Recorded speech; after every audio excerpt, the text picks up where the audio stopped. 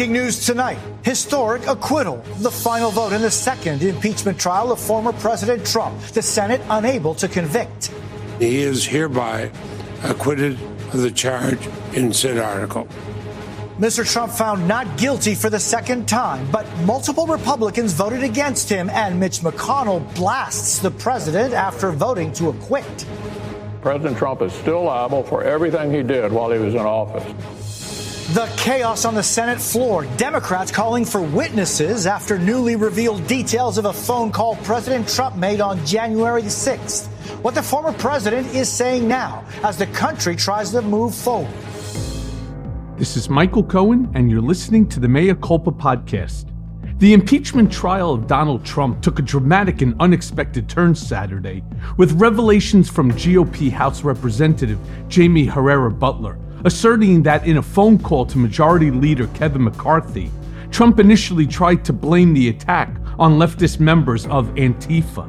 But when McCarthy insisted the mob was compromised of the president's supporters, Trump told the top House Republican, "Well, Kevin, I guess these people are more upset about the election than you are." While the January 6th attack was ongoing, here are the details. When McCarthy finally reached the president on January 6th and asked him to publicly and forcefully call off the riot, the president initially repeated the falsehood that it was Antifa that had breached the Capitol. McCarthy refuted that and told the president that these were Trump supporters. If this were any other president with a jury that actually cared about preserving democracy, this revelation would be the smoking gun Republicans needed to vote to convict. Here, under no uncertain terms, the former president was voicing his support for the rioters in the midst of their rampage.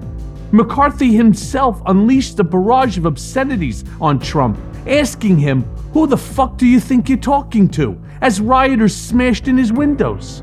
Was Trump worried about his safety or that of Vice President Pence? No. In his mind, they got what they deserved. The answer is no. At no point was the president informed the vice president was in any danger, because the House rushed through this impeachment in 7 days with no evidence. There is nothing at all in the record on this point. Had he been convicted, Trump would have been barred from seeking federal office in the future and stripped of his pension, Secret Service detail, and other perks afforded him by the office of the presidency. As it stands, though, Trump's acquittal was never really in doubt. The raw political math was simply too daunting and required a Senate supermajority to convict, with 17 jurors needed to cross the aisle. And when you look at the senators who are aligned so strongly with the president, they include Josh Hawley and Ted Cruz and others who have aspirations to run in 2024. Despite this, Democrats meticulously detailed the case that showed the events of that day from many dimensions and illustrated a straight line of intent between Trump's actions and the destruction carried out by rioters who threatened the lives of members of Congress, their aides, Capitol staff, and scores of police officers. 5 people died that day, and more than 140 police officers were injured. Out over your paycheck! Fuck you guys! You can't even call yourself American! You broke your fucking nose today! 1776, bitch! If Trump was facing a real jury instead of a pack of sycophantic Republican senators who made up their mind to acquit him before the trial, he would be facing real conviction and prison based on the sheer fact and evidence against him. Yet, none of this mattered to Senate Republicans who feared the wrath of their MAGA constituents more than the judgment of history. Or members of Congress say, gee, I'm not so sure I'll get taken to task back home. I might even be attacked. I'd say that's the burden you have, because the Constitution is worth defending, and every one of our predecessors was willing to climb those hills in Omaha and to hit the beaches while they were being attacked savagely by machine gun fire. So I don't have anything to say about those who are acting in fear now. And for Donald Trump, he once again burnished his image as the Teflon Don of presidents, and will likely use the impeachment vote as a means of purging the GOP of those who voted against him. Trump's own defense, led by lawyer Michael Van de Veen, was a weak and pathetic attempt to deflect the blame upon the GOP's favorite boogeyman, Antifa. He then moved on and tried to connect Democrats' own words to those of the president in a moment of false equivalency that is likely headed for Saturday Night Live in its absurdity. We do begin the readout tonight with Donald Trump's second impeachment defense, which frankly, it wasn't a defense, okay? I don't know if you watched it, but in case you missed it, let me just sum it up for you. Just think Fox News Primetime Cold Open or OANN or Newsmax. It was literally a right-wing TV show.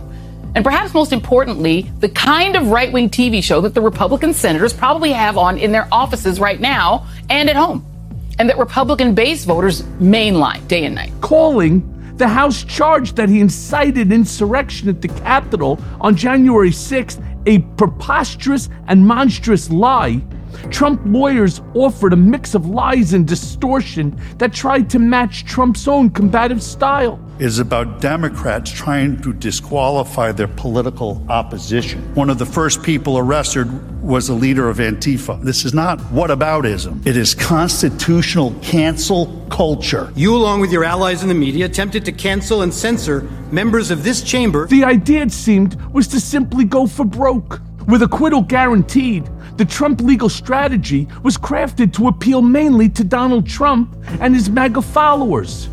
Team Trump performed a MAGA greatest hits, consisting of bullshit grievances, whataboutisms, lies, and distortions.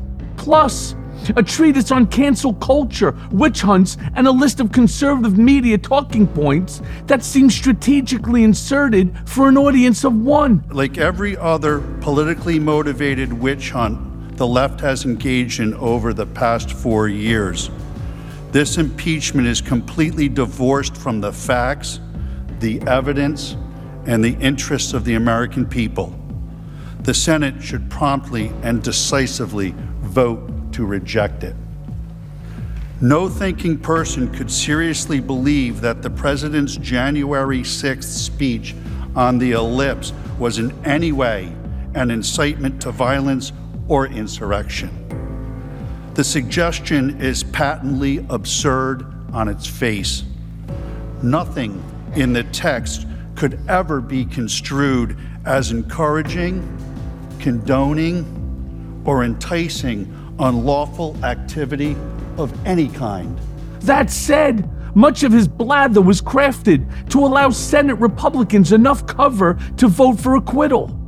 In this grab bag of excuses was something for everyone.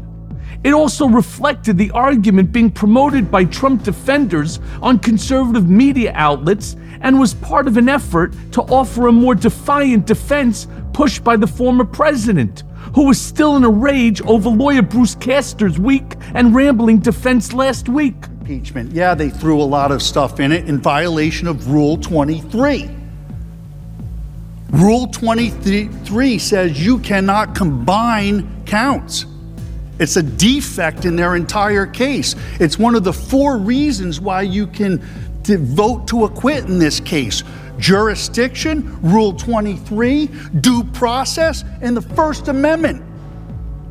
They all apply in this case. The strategy by Mr. Trump's lawyers was to prove that Mr. Trump's call for his followers to fight like hell in a speech shortly before members of the crowd stormed the Congress on January 6th was no different than anti-Trump remarks made by Speaker Nancy Pelosi of California, Representative Maxine Waters of California, Senator Elizabeth Warren of Massachusetts, and other members of Congress. The defense counsels put a lot of videos out in their defense, playing clip after clip of Black women talking about fighting for a cause or an issue or a policy. It was not lost on me as so many of them were people of color and women, Black women. After showing random clips of Democratic lawmakers and liberal commentators seemingly endorsing protests over the summer that were often accompanied by unrest, Van de Veen called the impeachment of Trump a witch hunt. He said this unprecedented effort is not about Democrats opposing political violence. It is about Democrats trying to disqualify their political opposition. It is constitutional cancel culture. History will record this shameful effort as a deliberate attempt by the Democratic Party to smear, censor, and cancel not just President Trump, but the 75 million Americans who voted for him. That is what this trial is really about. It's the only existential issue before us. It asks for constitutional cancel culture to take over in the United States Senate. While there was audible laughter in the Senate chamber from both lawmakers and observers over the patently ridiculous legal argument being made, in the end, it just didn't matter. I haven't laughed at any of you, and there's nothing laughable here. And now for the main event. Trump's legal team, in making arguments that seem laughable to folks with half a brain, are in fact speaking to a deeply disturbed and brainwashed portion of this country. These are the people who believe in the existence of Jewish space lasers, lizard people, the deep state, QAnon, and are susceptible to a host of conspiracies pushed upon them by Trump and conservative media. They live in an alternate reality where what you and I believe to be the facts are not the facts at all. They don't look at the world the same way.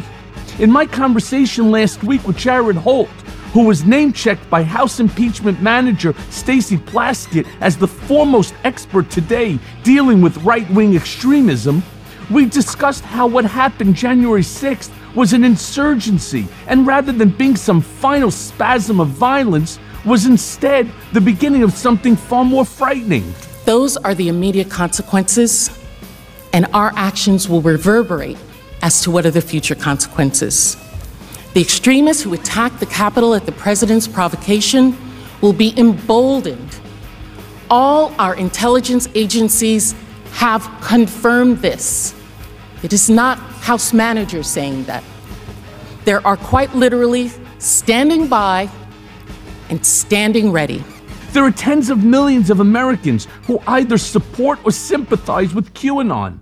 Think about that for a moment. Tens of millions of people. And then you wonder, who are these people speaking to when they talk?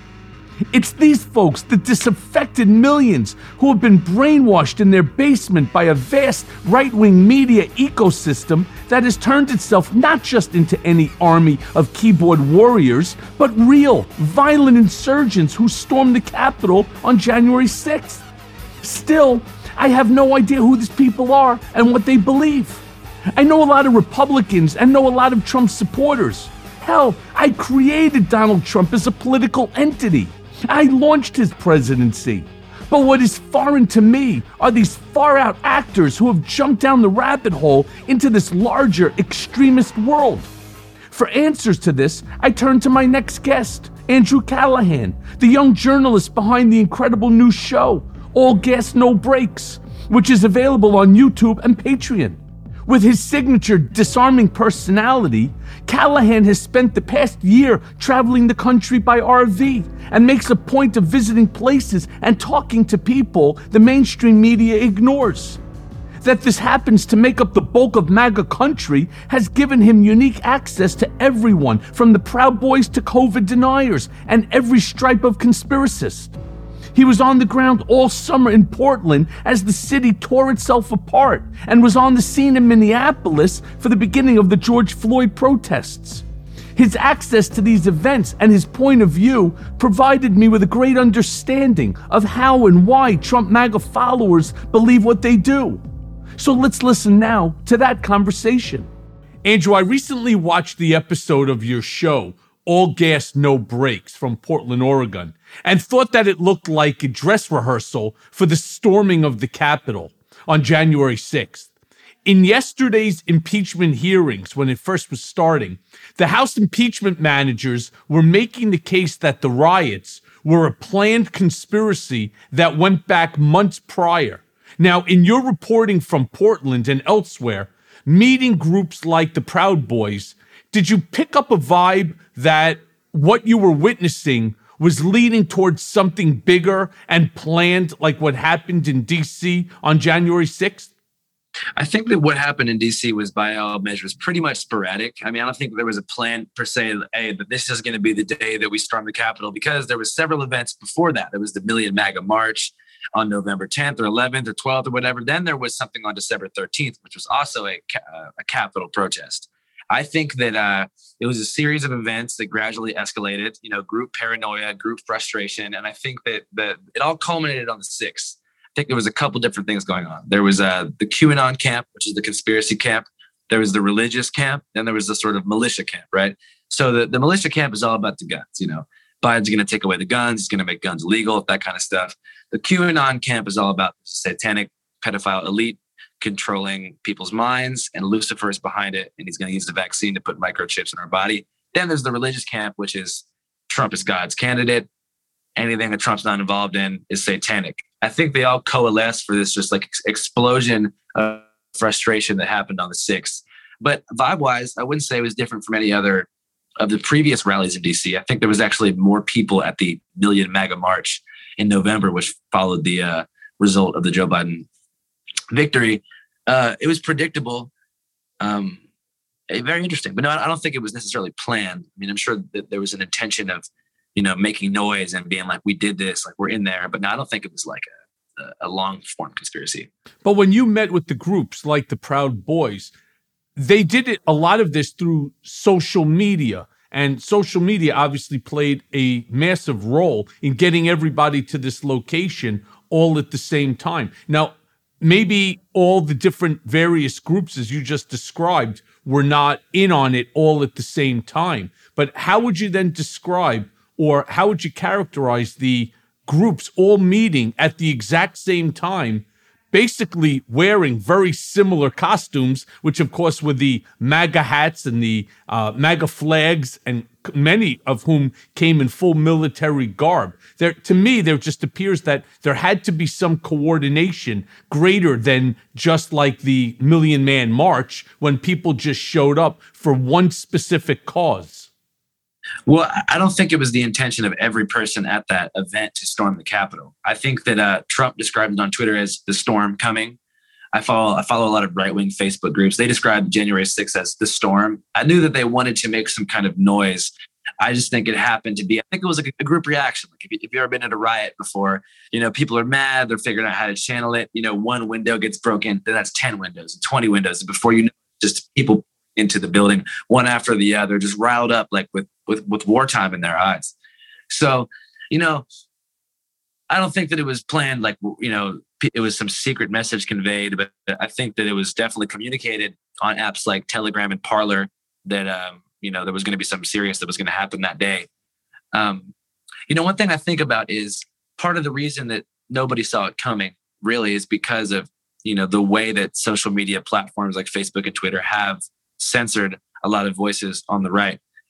I'm not going to, I don't really have that much of an opinion about that, but I definitely think it creates echo chambers like Parler, where everyone on the site is a deplatformed right-winger, which sort of act as, like I said, echo chambers to fester a violent ideology, because you're just pushing people to the extreme. I think that's what happened. Well, when you said that Donald thought that this storm was coming, I thought he was referring to Stormy Daniels was going to show back up to the White House, but I guess that's not what he was thinking, right? I thought that's what Stormy, my man. That was a good one. It was really sincere how you apologized, and I thought that was a really big thing of you to do.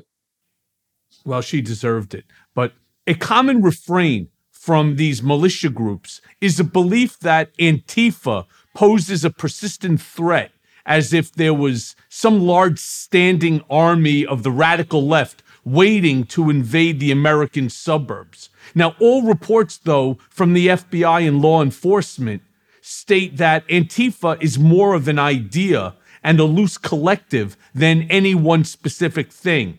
Now, again, based on your reporting on the ground and folks that you met with and interviewed, who and what is Antifa? Kind of describe this for my listeners. I think it's a loose social network of anti-fascist organizers who are mostly concerned with direct action and mutual aid.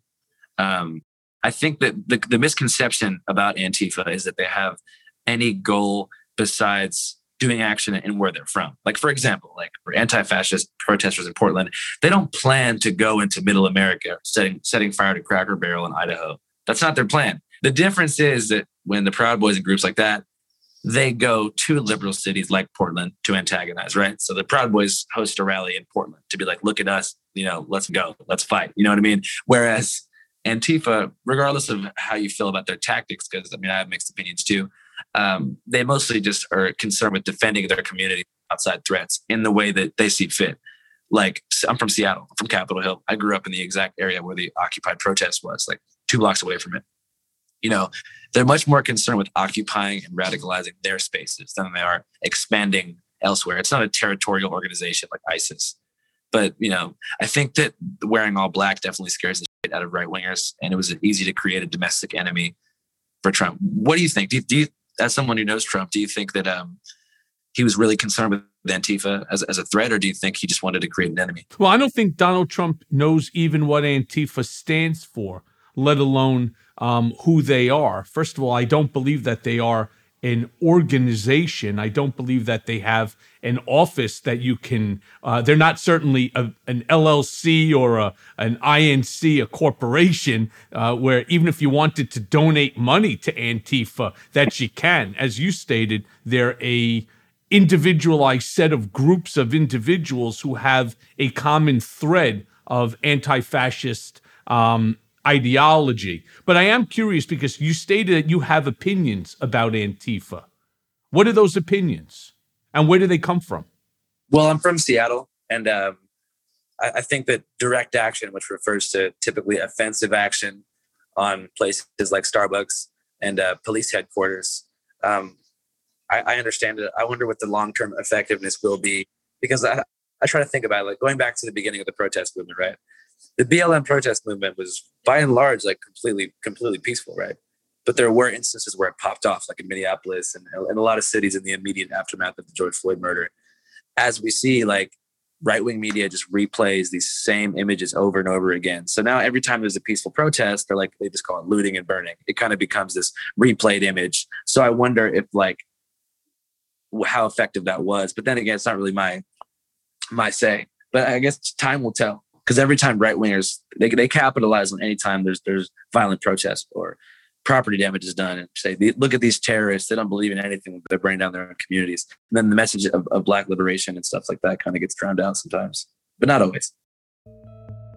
Hi folks, Michael Cohen here, and we've got an amazing sponsor for this episode, The Jordan Harbinger Show. Things can get pretty intense discussing American politics. So if you need a break from the news cycle and want to hear incredible storytelling that is both fascinating and actionable, you have to check it out. The show covers such a wide range of topics through weekly interviews with heavy-hitting guests, and there are a ton of episodes you'll find interesting since you're a fan of this show. Check out Tuesday's episode with Rami Sethi, who will teach you to find your dream job. And I recently waded into his deep back catalog to listen to an amazing February 2018 interview with Frank Abagnale, the master forger and scammer whose story was the basis of the movie Catch Me If You Can. I also listened to a recent episode where Jordan talks with science writer Eric Vance and discusses the science of the brain and suggestibility, which left me godsmacked and wondering how times I've been deceived in this manner. All in all, fascinating stuff. There's an episode for everyone, though, no matter what you're into. The show covers stories like how a professional art forger somehow made millions of dollars while being chased by the feds and the mafia. Jordan's also done an episode all about birth control and how it can alter the partners we pick and how going on or off the pill can change elements of our personalities. The podcast covers a lot, but one constant is his ability to pull useful pieces of advice from his guests. I promise you'll find something useful that you can apply to your own life, whether that's an actionable routine change that boosts your productivity or just a slight mindset tweak that changes how you see the world. We really enjoy the show, and we think you will as well. Search for The Jordan Harbinger Show. That's HARB as in boy, IN as in Nancy, GER on Apple Podcasts, Spotify, or wherever you listen to podcasts. It really bothered me here in New York when the Black Lives Matter movement was taking place. And there are always going to be opportunists, no matter what, right? So these people know that there's going to be a Black Lives Matter peaceful protest, whether it was in front of Trump Tower or all the way downtown where they went. And then there's this group of individuals, as I stated, that know that they're going to be there, but their purpose is not Black Lives Matter. And it's irrelevant whether they're black, they're brown, they're white. It makes no difference. They're there to smash a fucking window and to grab as many televisions and as many telephones and as many items that they can grab as they can. Now, what was interesting is I saw this, and I don't know if it's real or not, but during the Black Lives Matter protest, there was a smashing of, I believe it was a Best Buy location downtown, and a Rolls-Royce Jeep, which is like $450,000, pulled up to the front where they had just smashed through the front, and 25 or 30 people came running out. They loaded up this Rolls-Royce SUV, and then the guy took off. Now, I just thought that was had to be one of the funniest things I've ever seen. I was really curious whether or not that they stole that Jeep, because somebody who's driving a $450,000 certainly doesn't need a $450,000 vehicle, doesn't need to steal 5, 10, 20 items from Best Buy. So it certainly didn't make any sense to me. But it really bothered me because I believe that the Black Lives Matter movement really wanted to portray something. They really wanted to get their message across, and they did so in a peaceful way. And when you speak to the right-wingers onto this, the first thing they say is that Black Lives Matter is a violent Antifa offshoot, that their goal is not about Black lives. It's really about destruction. It's about looting, as you say. It's burning down property. It's wreaking havoc. And that can't be farther from the truth. And there was unfortunately no way to stop that really small group of opportunists that came in at the last moment. And if you notice, while the Black Lives Matter protest is, say, 250 yards in front, this group always trails to the back, and that's where they cause all the damage, which I always found to be interesting, that they're not in the middle of the group. They stay towards the back of the group so that they can do what they want to do. Yeah, and I think you hit it right there. And that's part of the problem is that, people need to stop focusing so much on the what, there was this many dollars of property damage done to a Target in Minneapolis, and start to really think about, why, what would compel a group of protesters to put their lives at risk, put their families and futures at risk to express something that they really care about. And, like you said, like when I go to all these Trump rallies, they would say BLM, they would say burn, loot, murder. You know what I mean? And that's a direct result of people zooming in on those bad eggs and seeing the people who decide to be opportunists and just get a bunch of shoes and shit like that and act like that's what it was all about. It's not what it's about. It's about police brutality. It's about systemic injustice. There's so much more that's below the surface there. And so sometimes when I say I have mixed feelings about groups who do like violent direct action, it's not because I disagree with what they're doing necessarily, because it's not my position. I think that however they feel is valid. It's, I wonder, the longevity of their message might get drowned out by people who, on the right wing, who choose to just focus again and again on like the building that got burned, the windows that got broken, as if that is more important than like Black lives. So that's kind of what I'm saying. I support all the protests. I don't have any opinions about a good or bad protester, but I wonder, about the effectiveness of direct action in the long term. I guess we'll have to see. Maybe it might work out, but I guess who knows? It's interesting. Now you said that the right wingers are saying BLM stands for what? They typically say either burn, loot, murder, or Biden loves minors. Huh. Interesting, because you know what we say about MAGA. What do you say? This applies to all of those that were there on January 6th at the insurrection. My ass got arrested. And I hope that all of them end up doing serious time for trying to take over the Capitol into the destruction and the damage that they caused and that they continue to cause. So those of them who have those MAGA hats, understand it stands for my ass got arrested. Now, if you would, Andrew, Take my listeners through what it was like to be in the middle of those incredibly violent nights in Portland. Were you ever afraid for your own safety? Well, I mean, one thing to know about Portland is that, the violence was certainly from the National Guardsmen and the Portland Police Bureau on the protesters. You know what I mean? They're the ones shooting rubber bullets and tear gas. I got shot with rubber bullets. I got hit with tear gas with a microphone in my hand, obviously identified as press. They don't care. I wasn't really scared for my life because, it's this choreography that happened every night at the Justice Center in downtown Portland. It was like the protesters would show up, National Guard would show up, they'd shoot a round of tear gas that would decimate the crowd by half. The half would come back. They'd shoot more tear gas. A quarter would come back, maybe 6 rounds. So there'd be like 10 protesters left. Getting tear gas is pretty scary. And in Portland, they were actually using expired CS tear gas, which is actually not legal. So a lot of people have developed complicated respiratory infections. And I had trouble breathing for like probably a month after that happened. But yeah, Portland was nuts. Portland always has been. Pacific Northwest always will. We also have really brutal police forces. Seattle police, I've known people who've been murdered by them. Portland police, Quantice Hayes, he was murdered by Portland police, unarmed. So yeah, Portland was interesting. And I'm curious to see how that protest movement will develop, because I think that in this Joe Biden era, now that Trump is gone, I think a lot of people feel like they've defeated the boogeyman, right? Oh, now that we got this orange guy out of the White House, we can just kind of sit back and say, thank God, everything's going to go in the right direction.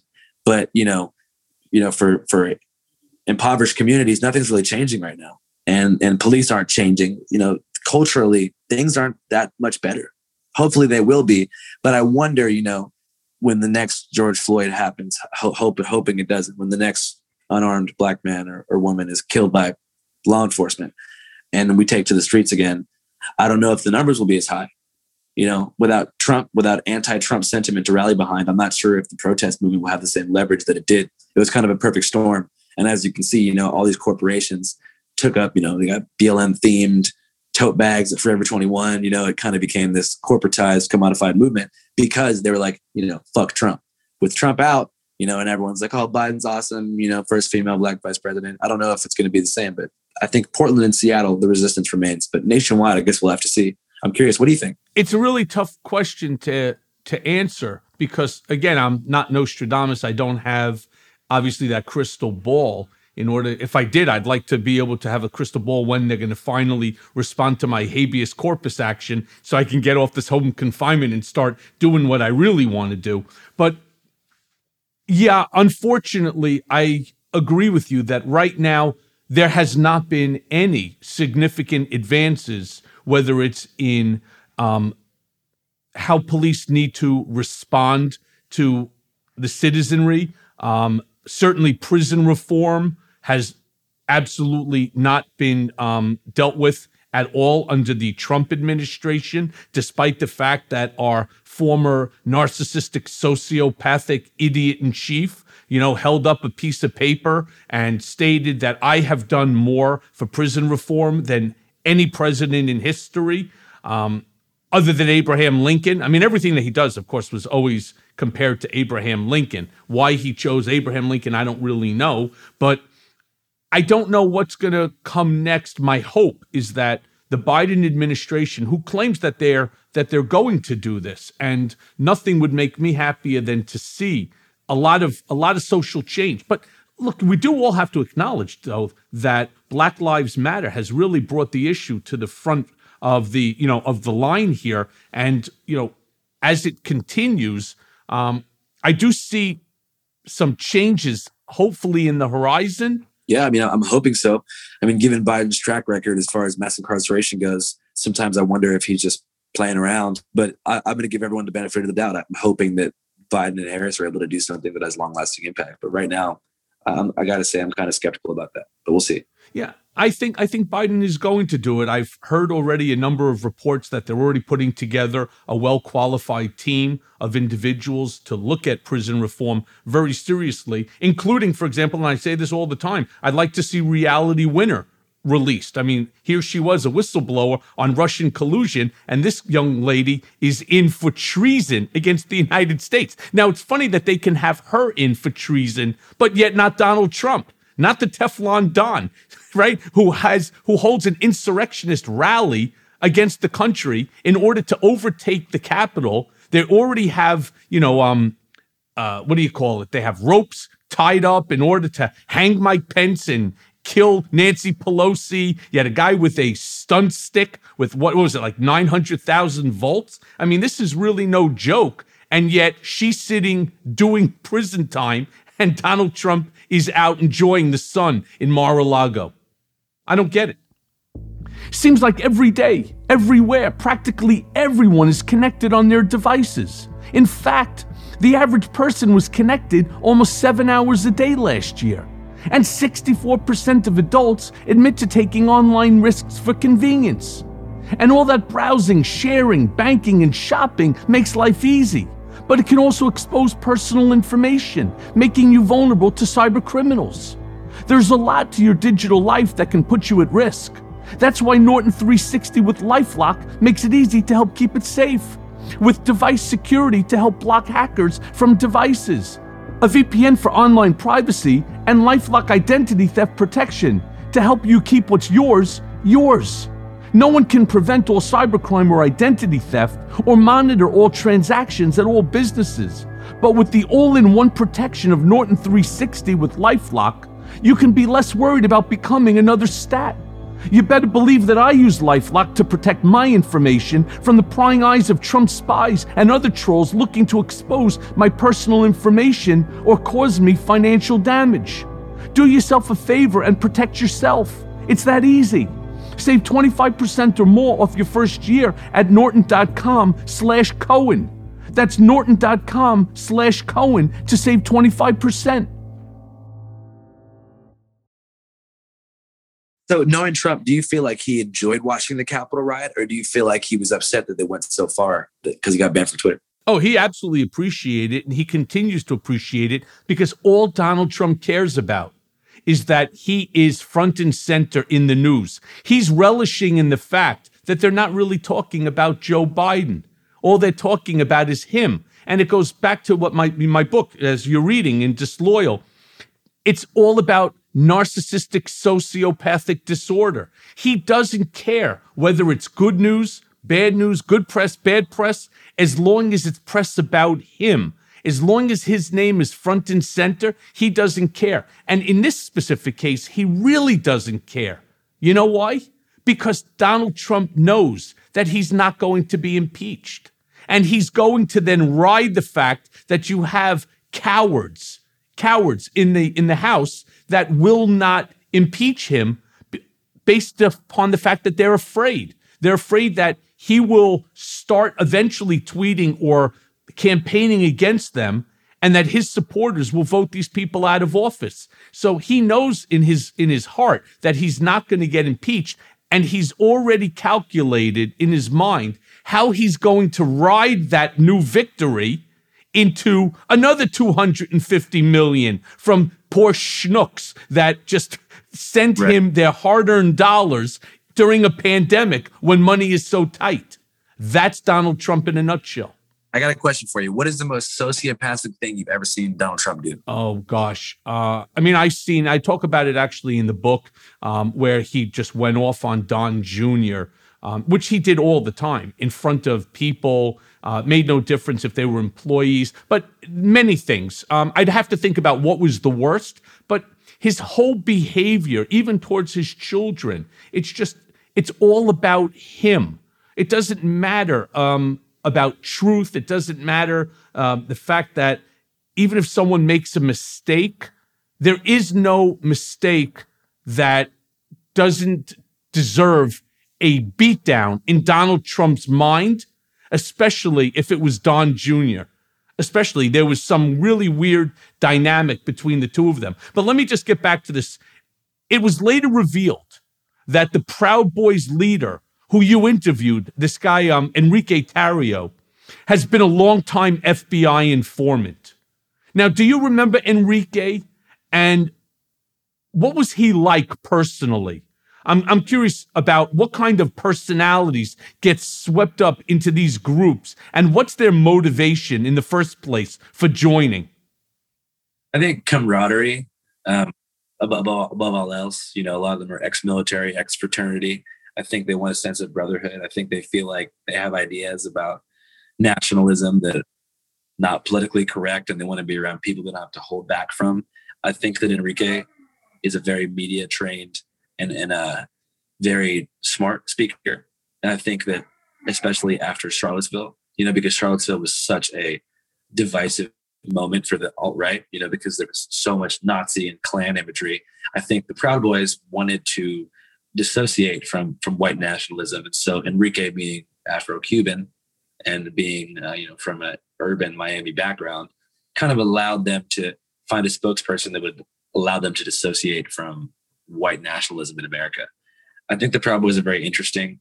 I think that the fact that they played an instrumental role in the Capitol riots is sort of fascinating, because they were so against the BLM and Antifa protests, and then boom, they're breaking shit at the Capitol, and it's like, whatever is what we do, but we can do it, but you can't do it. So it was pretty interesting. Well, how would you then describe his personality? Is he an introvert? Is he an extrovert? Did he seem to have the ability to garner friends while he was there? Was it friendships, or was it, again, as you stated, camaraderie for a hatred for others? I'm just trying to understand him a little better, as are my listeners, because it obviously takes an interesting individual, forgetting about starting one of these organizations, but even joining it. What do you think that they're lacking? That's why they join, and they put themselves at such a risk, whether it's life or whether it's incarceration. No, I wouldn't say so much that, they are lacking something. I don't think that they believe that there's any sort of hateful intent behind what they're doing. I think they think the country is lacking certain things. So they believe that they're fighting the good fight. I mean, they're not going out there with just a pure sense of hatred. They're doing what they think is going to make the country better. And they think that, men have been emasculated by sort of, what they see as a new culture. They think that patriarchy is a good thing. They think that Islam is a bad thing. They think that it's mostly a gender thing. But in general, they feel like old school America, like 1950s apple pie, leave it to Beaver Dad, is like the epitome of an American man. So I think it's for them, it's reclaiming masculinity in an era where they think people have been kind of made out to be these like soy-fed, baristas or something. I don't know. That's how they think of other people. And I don't know. It's I think there's a lot of lost people who join organizations like that. All far-right men's groups in general. I think, it's people who don't really have a solid set of friends that they trust. And people are lonely, man. Like, loneliness is huge. And I think that is like, for lonely, red-blooded American individuals, the calling kind of adds up. I've been asked this question quite a bit, what I had just asked you. And, one of the answers that I always give as to the existence of the Proud Boys, the Wolverine Warriors, and so on. One of the reasons that they despise the Black Lives Matter movement or the Me Too movement as much as they do is, as you just stated, it's all about the status quo. It's not that they have a hatred for people of color or for women.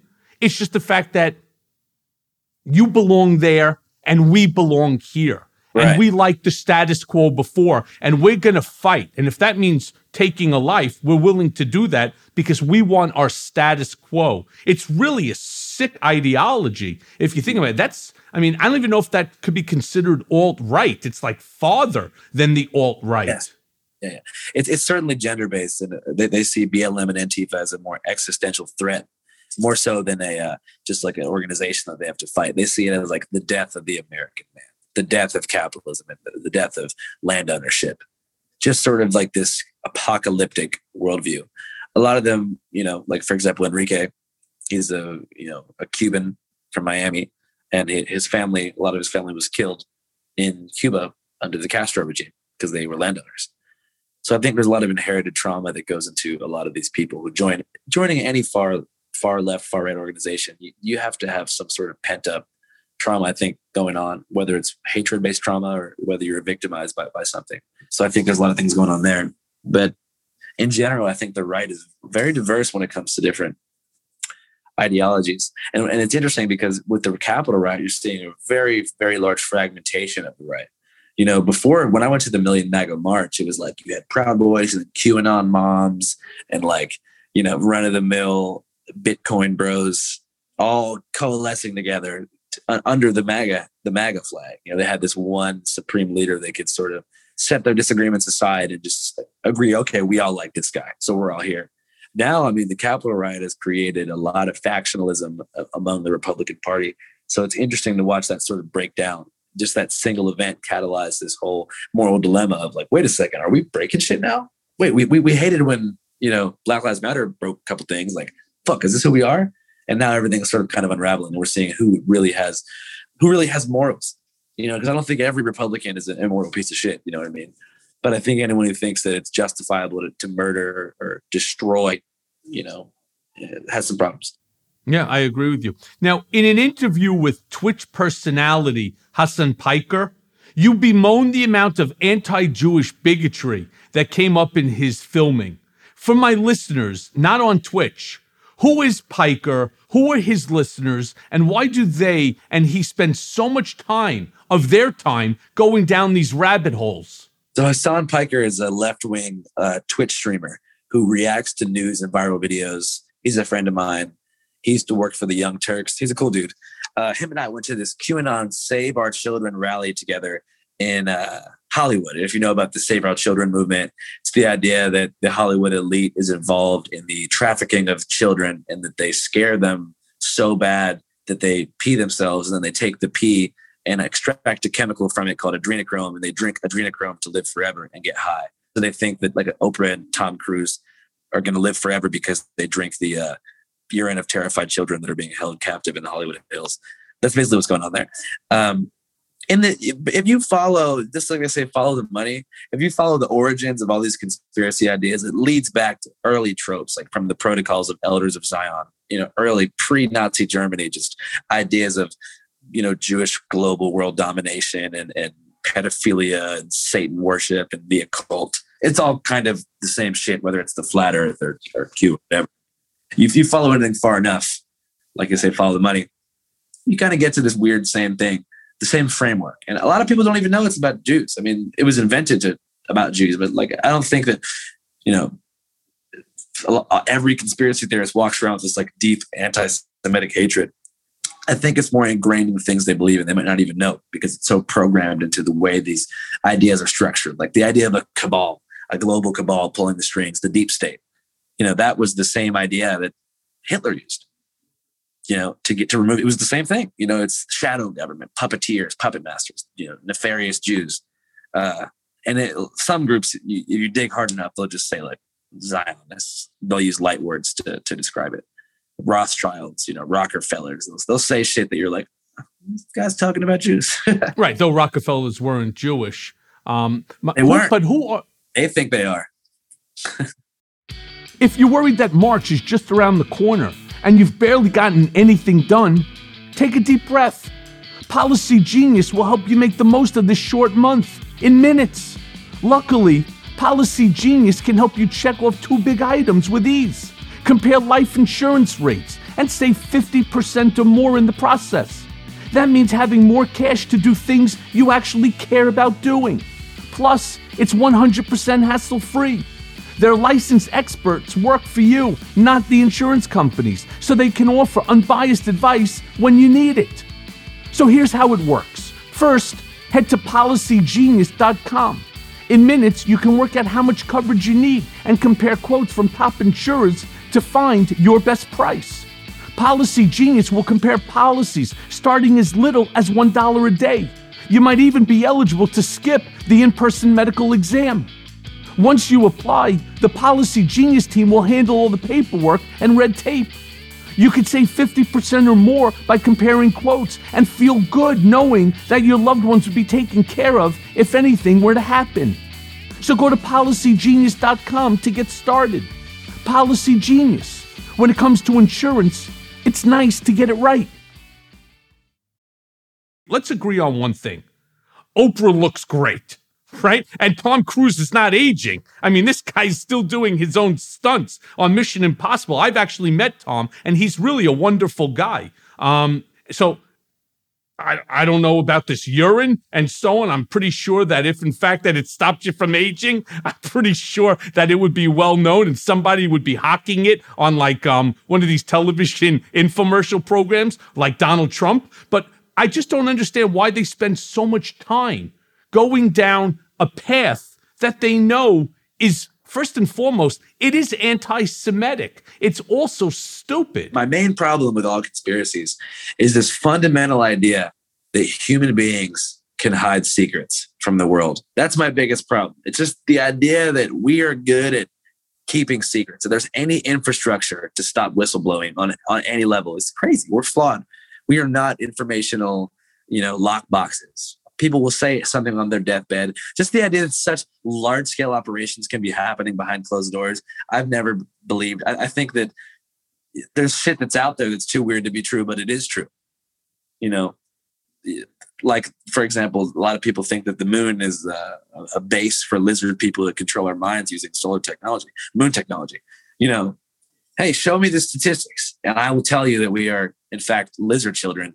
But doesn't exist, because if one fucking person in the world knew that there was lizard overlords, they would have to tell somebody. Imagine if you knew that, Michael. One of the first things that I asked Trump when I met up with him in the White House, in the Oval Office, was tell me about aliens, right? Do aliens actually exist? And he looked at me, he said, shut up. I mean, I was just curious. I was hoping that he would spill the beans, but no, he didn't. I do want to ask you though, Andrew, a lot of your show involves reporting from places that most people never visit or think about, and speak with people whose own voices are largely ignored by the mainstream media.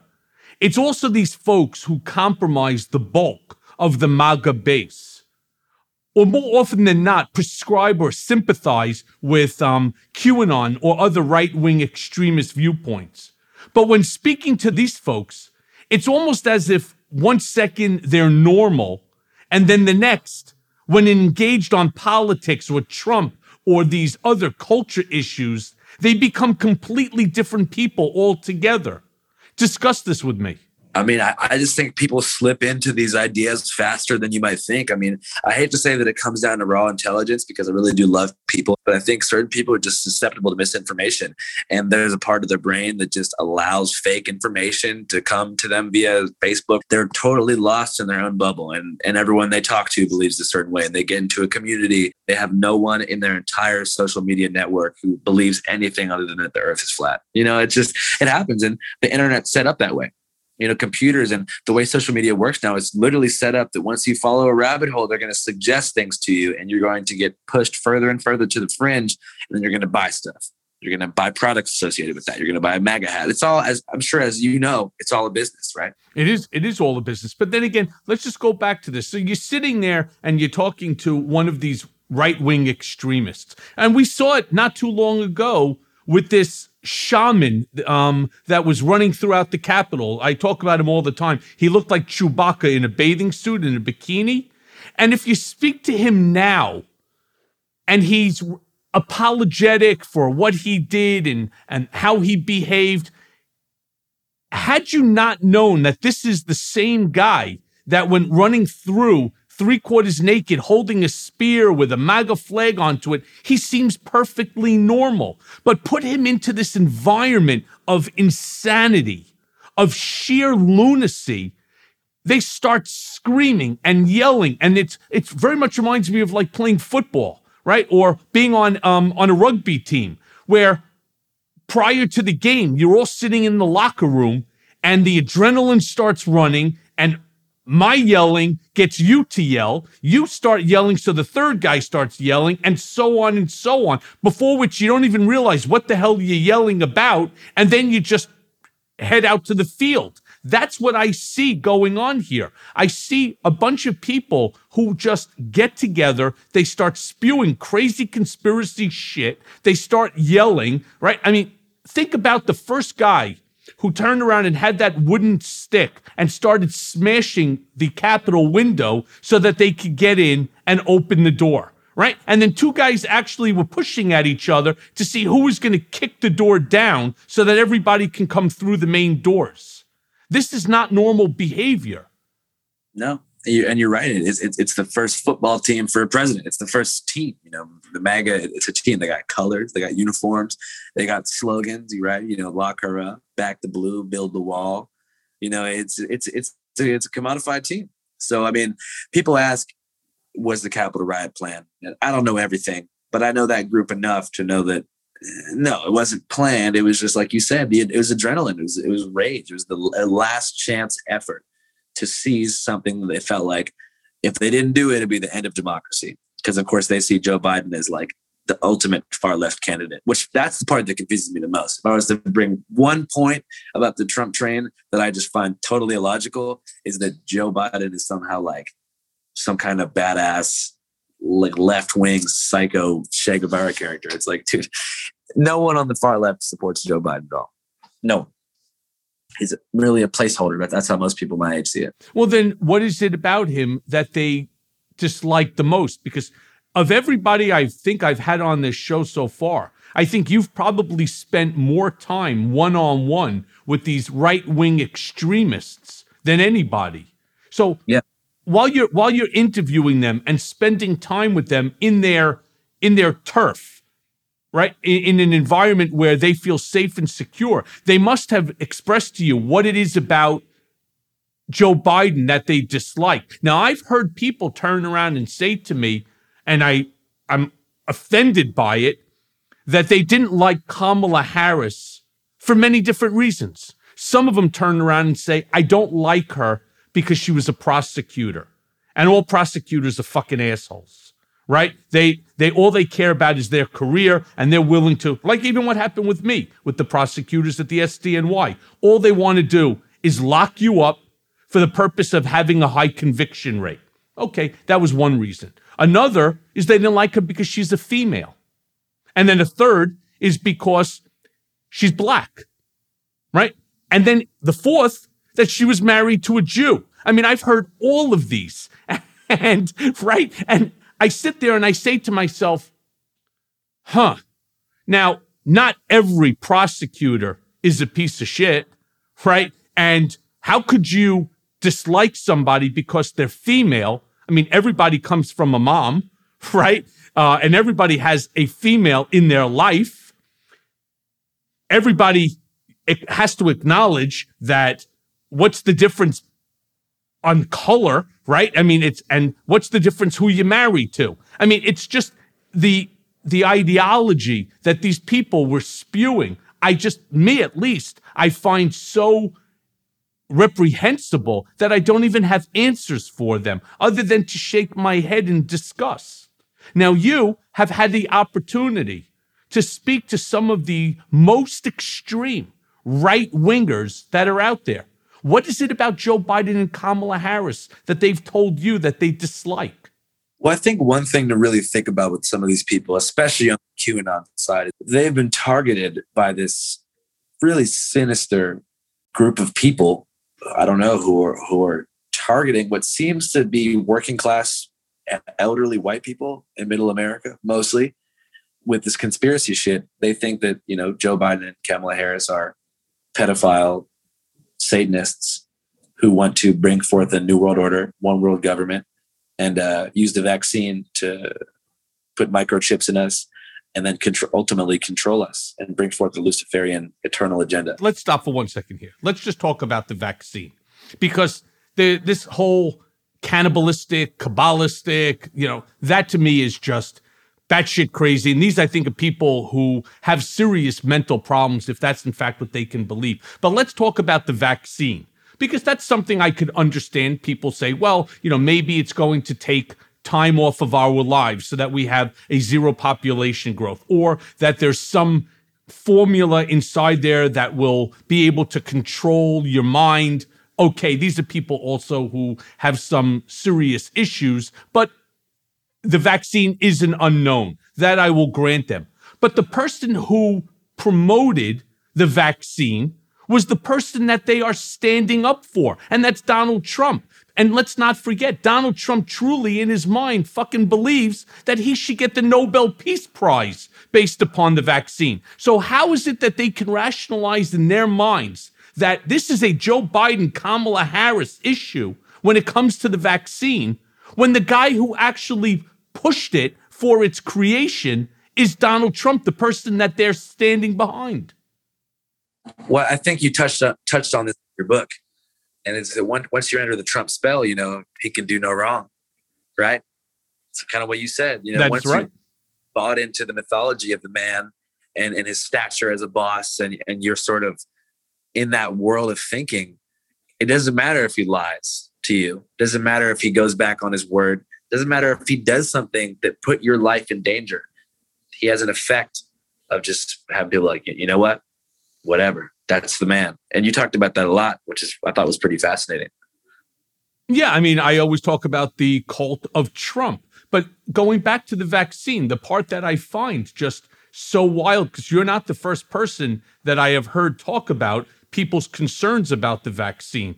The vaccine is created by a series of pharmaceutical companies. We're talking about whether it's Pfizer, Moderna, now Johnson & Johnson, and it's not the byproduct of anything that Joe Biden has done. It's by these pharmaceutical conglomerates that have done it, and Trump was successful. You got to give him props where props are deserved. He turned around and he fast-tracked the vaccine, which was the right thing to do. Of course, where he fucked up, and fucked up royally, was there was no vaccination rollout plan. So great, you got the vaccine, but you're not rolling it out properly. And, that's a whole nother topic. But my question goes, again, back to this vaccine issue.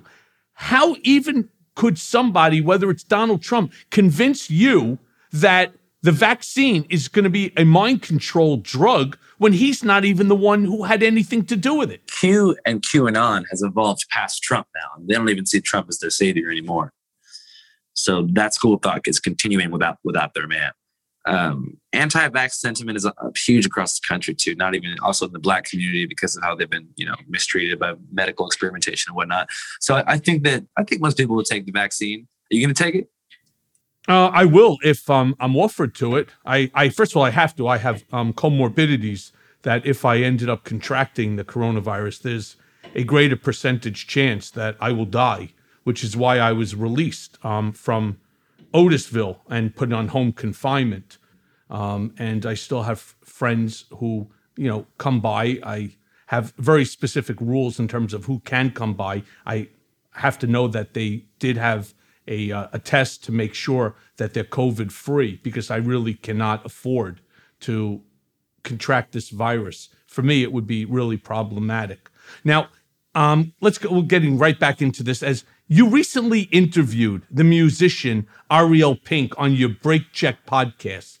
Much of the interview had him in a state of despair over his own perceived cancellation in culture and his larger views around the election having been stolen. Most of what he said, frankly, didn't make any sense, and it was like listening to a man mentally unravel. I found it fascinating in how he spent most of the time justifying his own views to himself. I'm curious if you find this often when discussing both Trump and the election with his supporters, that they find ways to justify his actions and their support for him in a way that makes sense only to them. Now, I did a lot of this in my book, Disloyal. I tried to explain, but what's your take on this? Well, I think that for a lot of people, the right wing, because it's so anti-cancel culture, can be an out for a lot of people that have gotten canceled.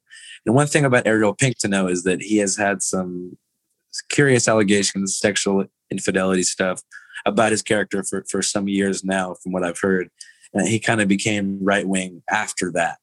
I think that when people are held accountable for bad things they've done and canceled, so to speak, which is more common in like left-wing art world, they're very likely to turn to the right wing as a community that will not cancel them. So I feel like for a lot of people who are like do shitty stuff, get bad reputations for being kind of a dirtbag, as they proceed throughout their career, people start saying, I don't like that guy. He's a piece of shit. People on the left musicians, artists, stuff like that. They transition into the right wing because that's like a safer space if people think you're an asshole. So I think for Ariel Pink, him being a Republican and stuff like that has much more to do with his own pre-Trump cancellation than it does with his actual support for the president. That's what I got. I had to cut a lot of stuff out from that podcast because it was like pretty disturbing, but he just talked about weird shit. What did you find the weirdest thing that came out of his mouth, whether you included it in the podcast or not? Actually, I'd be more curious about the stuff that wasn't in it.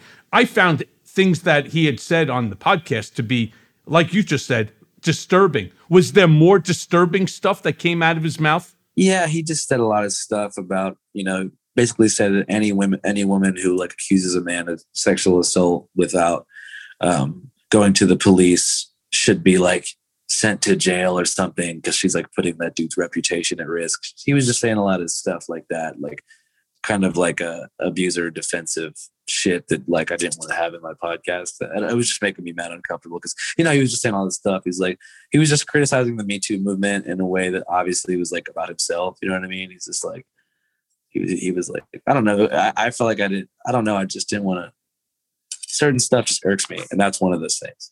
Andrew, you're a better person than I am because I would have put it in. Not only would I have put it in, I would have blocked it and I would have started the entire conversation with it.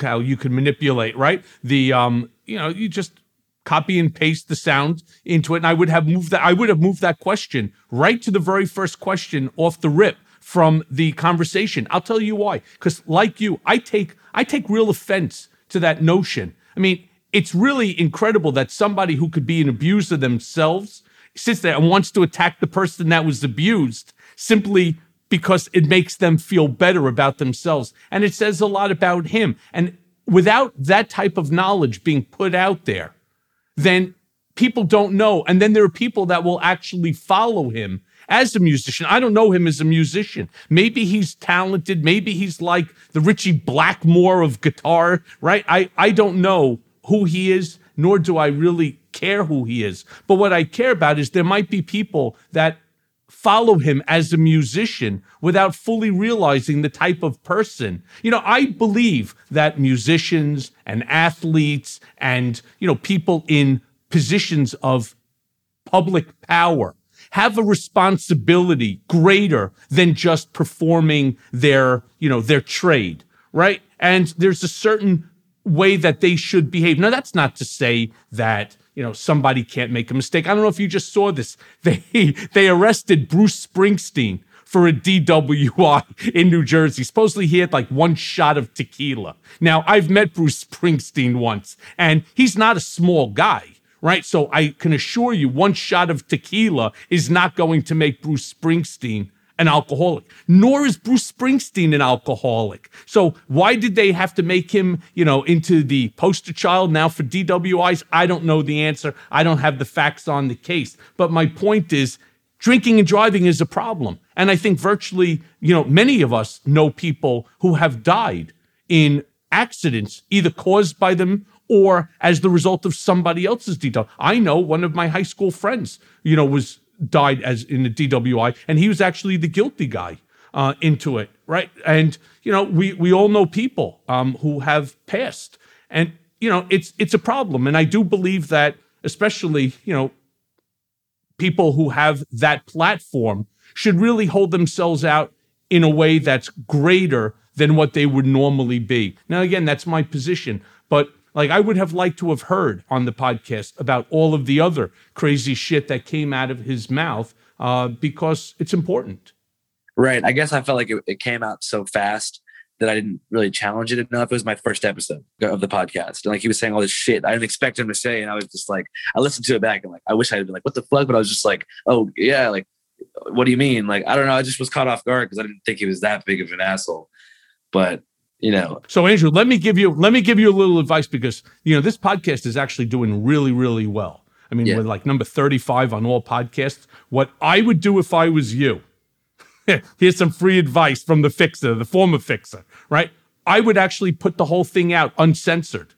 I would go ahead and I would redo it, put it out uncensored. Let the world know exactly the ideology of this individual. Now, I'm not saying that people will walk away from him. Maybe people will become attracted, to somebody who's an anti-Me Too movement. I don't know. right? None of us know, but me personally, I put out the uncensored version of my first podcast. That's what I would do. All right, I'll consider it, man. You got me thinking.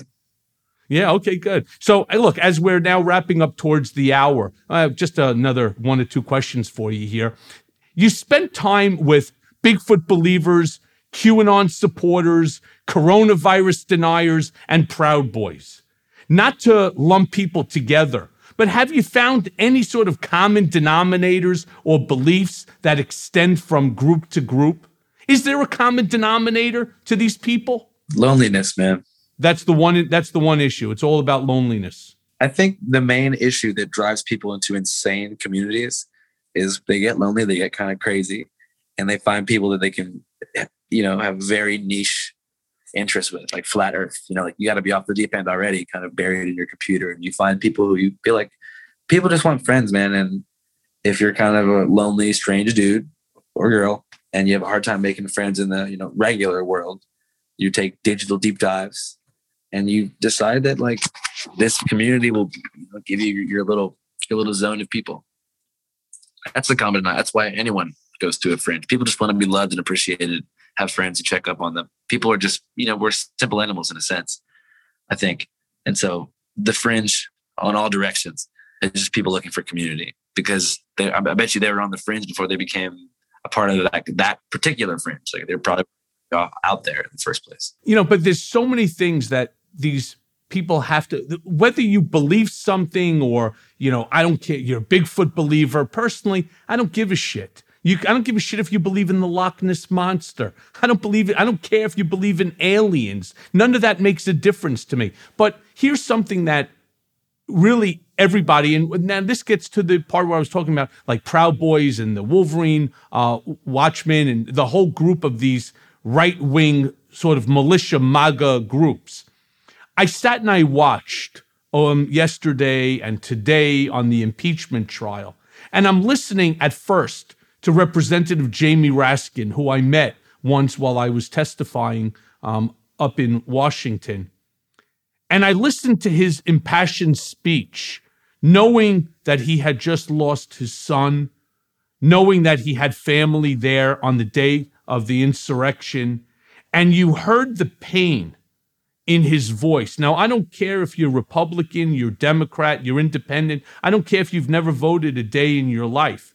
As a human being, to hear the pain in his voice, you have to have some sort of an emotion. How do these people, let me go one step further. Listening to Eric Swalwell, who gave a second impassioned speech about what was going on there, showing the video of the movement, the smashing, the fear in the eyes of some of these officers, the sound of that officer who was trapped in the door, basically being squeezed to death, or the officer that they were beating with a hockey stick, right? Or the one officer that was by himself and leading them away from where the hearing was taking place. You have to be able to sympathize as a human being, again, regardless of political affiliation or even while you were there. And then listening finally to Stacey Plaskett's, experience and her impassioned speech about impeachment. I don't understand where the common denominator could be loneliness as opposed to humanity. Where did something go wrong here? I guess time will tell. I mean, that's something I'm going to look into. I'm making a documentary now trying to figure that out. How misinformation has taken hold of so many people. And I think it will help to humanize a lot of these people too. Not everybody, but a lot of people. Which people are you referring to? A lot of the people who have been, wrapped up in conspiracy propaganda and genuinely believe that there's something of that evil happening in the Capitol and in Hollywood and everything. I mean, these people truly believe that. The same thing that would make, a normal person cry and get scared. Like they really think this stuff is happening, and they think it's true. And people around them think it's true. That is something we need to diagnose from a human perspective. How are these people believing this kind of stuff? That's a serious thing that we need to be like, yo, this is not, we're not in a good place if a large percentage of Americans believe in some of this Q stuff. I mean, it's like, that's bad, man. You think drugs also plays a part of this? Do you find that in any of these right-wing conspiracy groups, there are a bunch of guys that are sitting around with some form of a hallucinogenic drug or some type of drug? Now, forget about the alcohol, because that I've seen myself, right? At some of these that they have these alcohol binge bashes. I'm talking about hard drugs. You know, does any of this come into play? Or is this just sort of people? Not really. It depends what the age range is. Generally, no, I don't think there's much drug use. But, obviously the QAnon shaman was like in the peyote or something. Yeah, no, not huge. I mean, the UFO community and, the Bigfoot community and the flat earth, there's a lot of drugs involved there. But no, with the MAGA train, I don't think it's too drugged out. But hey, maybe behind closed doors, who knows? Yeah, who knows? Well, Andrew, let me thank you for your insight. Please be safe as you continue to investigate, these right-wing groups, because I hate to say it, they're dangerous and they're willing to use violence, as we have seen on January 6th and at other times. So please be safe. Thank you for coming on the show, and I really do appreciate your insight. Thank you so much, man. I appreciate it. I hope we stay in touch. We definitely will. Let me know how that documentary is going, thanks, too. Man. And now for today's Mea Culpa. My conversation with Andrew Callahan has left me feeling incredibly shook up. How do we move forward as a nation if tens of millions of Americans not only reject the basic facts, but support an entirely made-up reality that, at its core, promulgates extreme violence as one of its basic tenets? The political world in which I was born was smashed to bits today by Republican senators who now swear their allegiance not to the Constitution of the United States of America, but to the MAGA mob, to QAnon, and worse, to Donald Trump himself. To not hold Trump accountable for what happened will only serve to embolden those who see what happened on January 6th as a legitimate response to a legitimate grievance birthed from a lie created by Donald Trump. We are now being held hostage by these people who threaten the fabric of our democracy. We must stop treating this group like they have the right to be heard. They don't. Their entire belief system is morally bankrupt, racist, and insane. They have destroyed confidence in our electoral system and created a pathway to disrupt future elections by simply announcing that the whole thing was rigged if their side doesn't win. But they too are being manipulated. These groups seek to prey upon their perceived lack of power, their fear and sense of alienation. They exploit their lack of social connection and economic status in a way that leaves them vulnerable to extremist and apocalyptic ideologies. This will persist well beyond Donald Trump unless we take the proper steps to shut it down now. If not, history will look back at this time not as some blip or aberration, but the prelude to something far more sinister. And thanks for listening. Mea Culpa is brought to you by LSJ Media and Audio Up, in association with Midas Touch, and it's hosted by me, Michael Cohen, produced by Audio Up by Jimmy Jelnick, and executive producer Jared Gustav, and it's edited by Tyler Dawson. Please stay tuned as we focus on the changing political moment and this unprecedented transfer of power. I'll be with you every step of the way. Mea Culpa, nothing but the truth. This is my mea culpa.